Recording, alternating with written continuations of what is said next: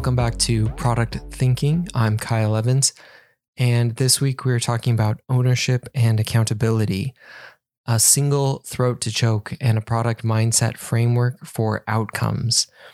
So, a glutton for punishment. I was watching my soccer team, Real Salt Lake, the other night. Their season has been far from Chelsea-esque, much to my chagrin. But at least one of my teams did well this year, winning the Champions League. So hang with me for a second as we talk soccer, and I promise it will be relevant. Real Salt Lake has been meh for a while now. Hints of exceptional with long stretches of mediocrity. It is a far cry from competing for championships not that long ago. They did win in 2009 and then again a heartbreak in 2013. And we're competitive for a while, but it has been some long stretches of not so great. That is part of the pain of being a fan of Utah sports teams. So shout out to anyone who's a fan of pretty much any team from Utah. And I'm sure a lot of you out there can feel that pain as well.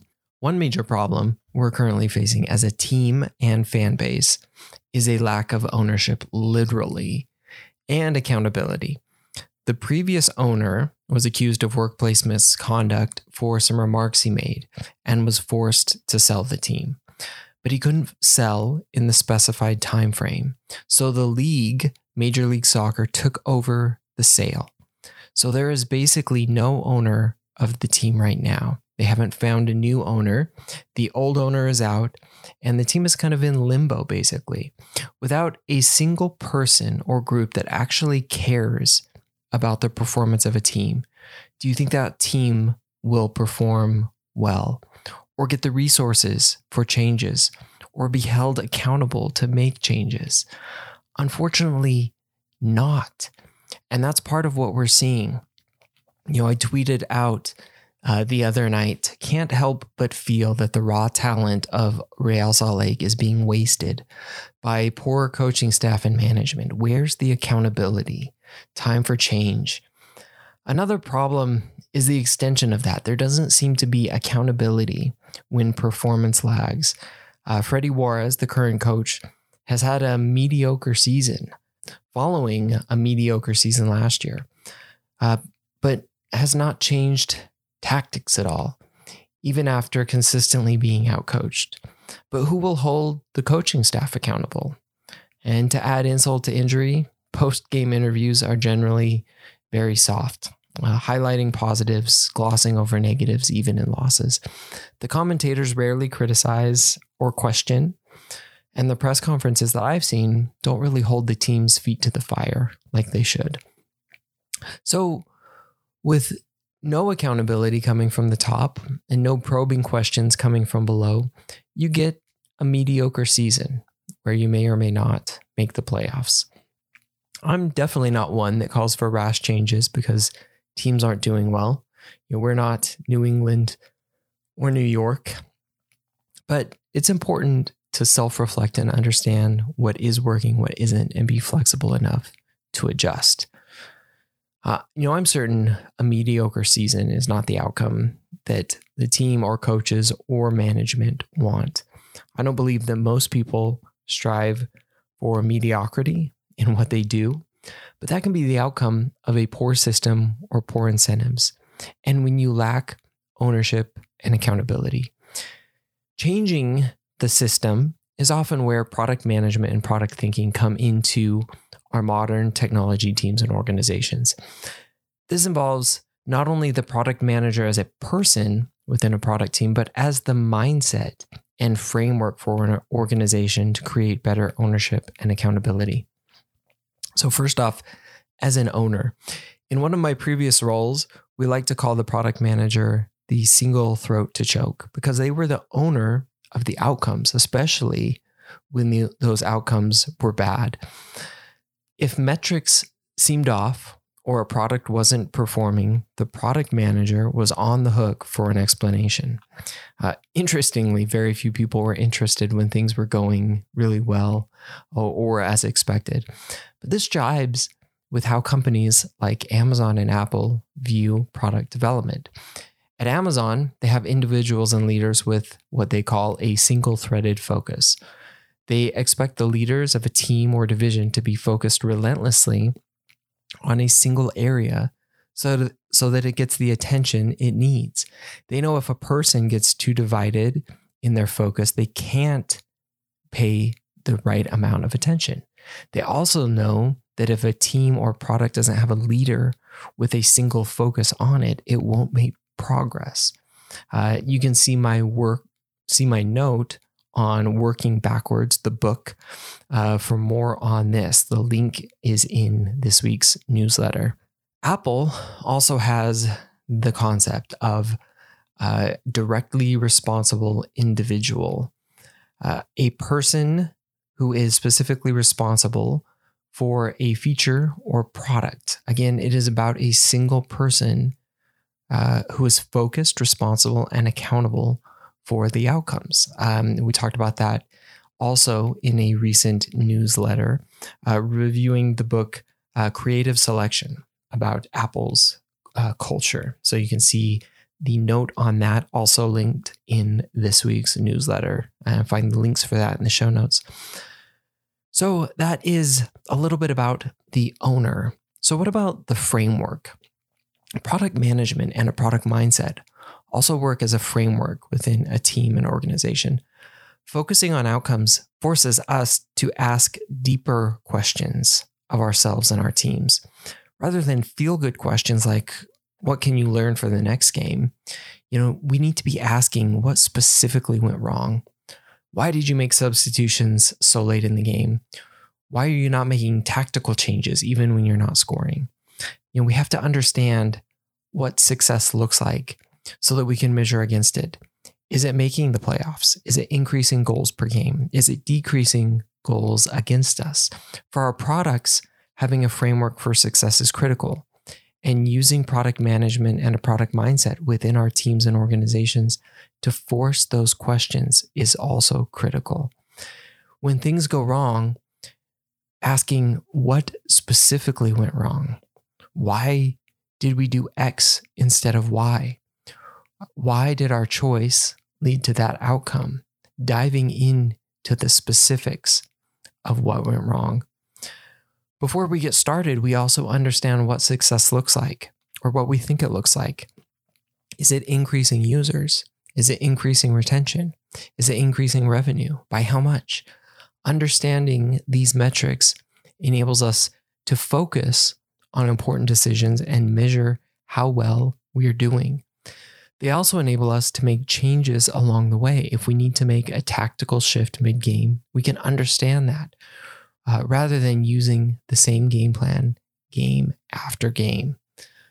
So having true ownership of products, features, metrics, and outcomes ensures that someone cares about those things, can focus the right attention on them, and can ultimately drive their success. If there isn't ownership, there can't be that level of success.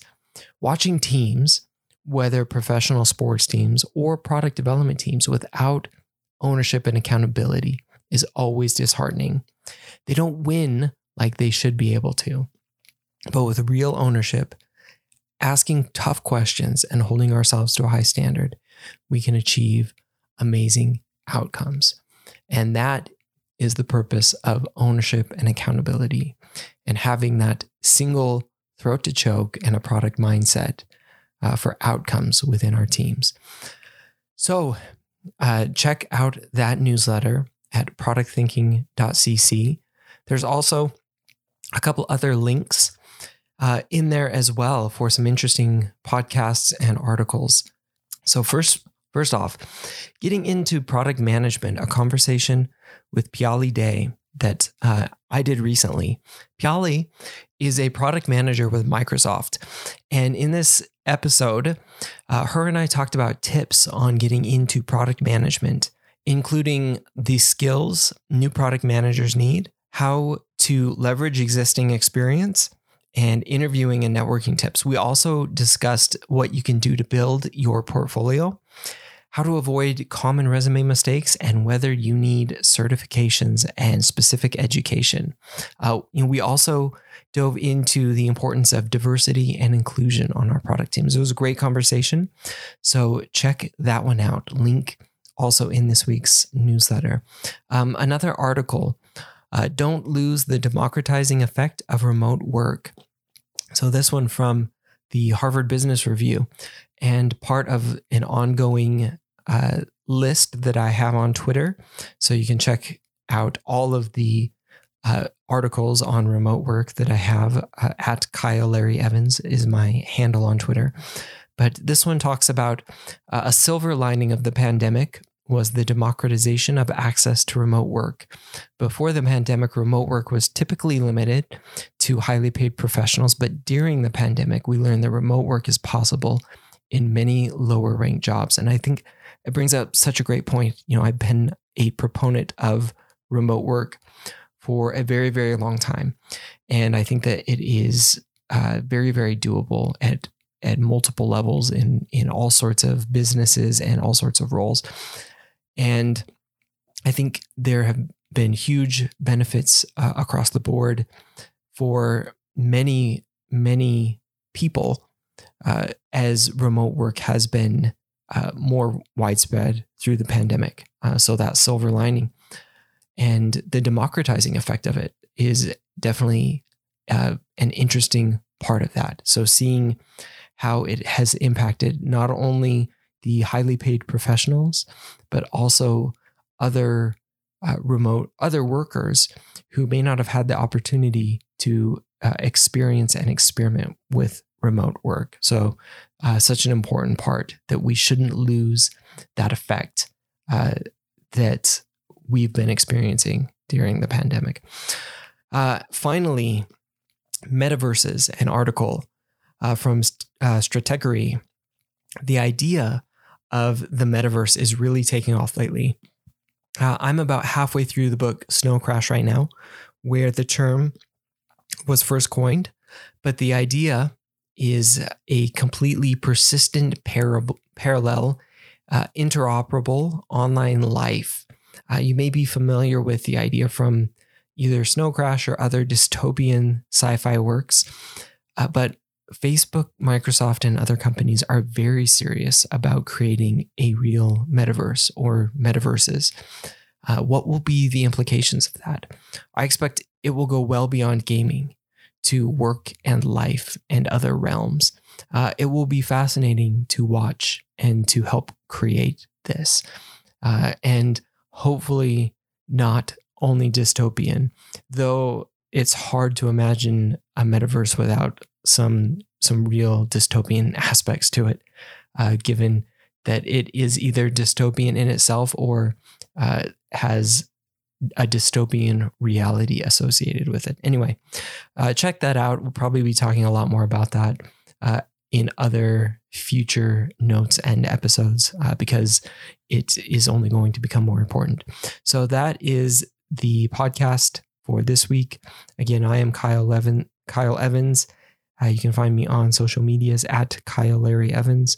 You can find this newsletter at productthinking.cc. We will be doing this probably about every other week now. We've been doing it weekly and slowing that down just a bit in order to make sure that I don't burn out. So we've been talking about burnout periodically. So making sure that we've got good content and are able to do it at a sustainable rate. So look for this about every other week or so, maybe a little more frequently as topics come up, but definitely about at that cadence.